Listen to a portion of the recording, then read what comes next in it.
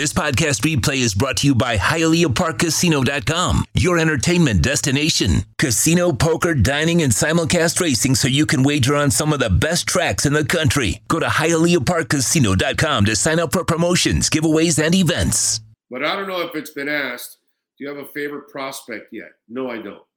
Not yet. I don't have a favorite prospect. I don't have enough information to have a favorite prospect. I won't get enough information here. It'll take me another month to gather all that information and ask people because, Paulie, it's not just about here because you haven't talked to everybody when you're through here. You're going to have the meetings in your own facilities and then you get to talk to some other scouts that have gone to go see the guys personally and all that. So that opinion will build up as time goes on. Okay.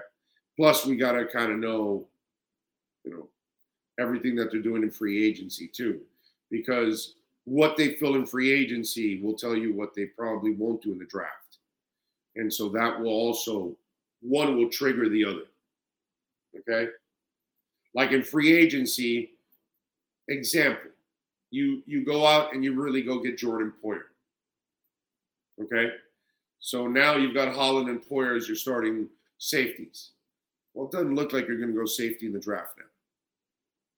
But if you don't get a safety in the draft, maybe there is somebody in the second or third rounds that you really like. You decide maybe you don't want to get that middle linebacker in free agency, well, then you'll get him in the draft. And then, but if you get Bobby Wagner and you already have Channing Tindall, I don't think you're going to go for another linebacker in the second or third rounds. See what I'm saying? So there are things that we have to see to develop now in free agency. And then we'll get a better feel for what direction we're going in the draft. Because if not, we're spinning wheels until we need to know what the first stage fills, and then we'll know what that second stage will be all about. Process. Let's do it right. You know what I mean?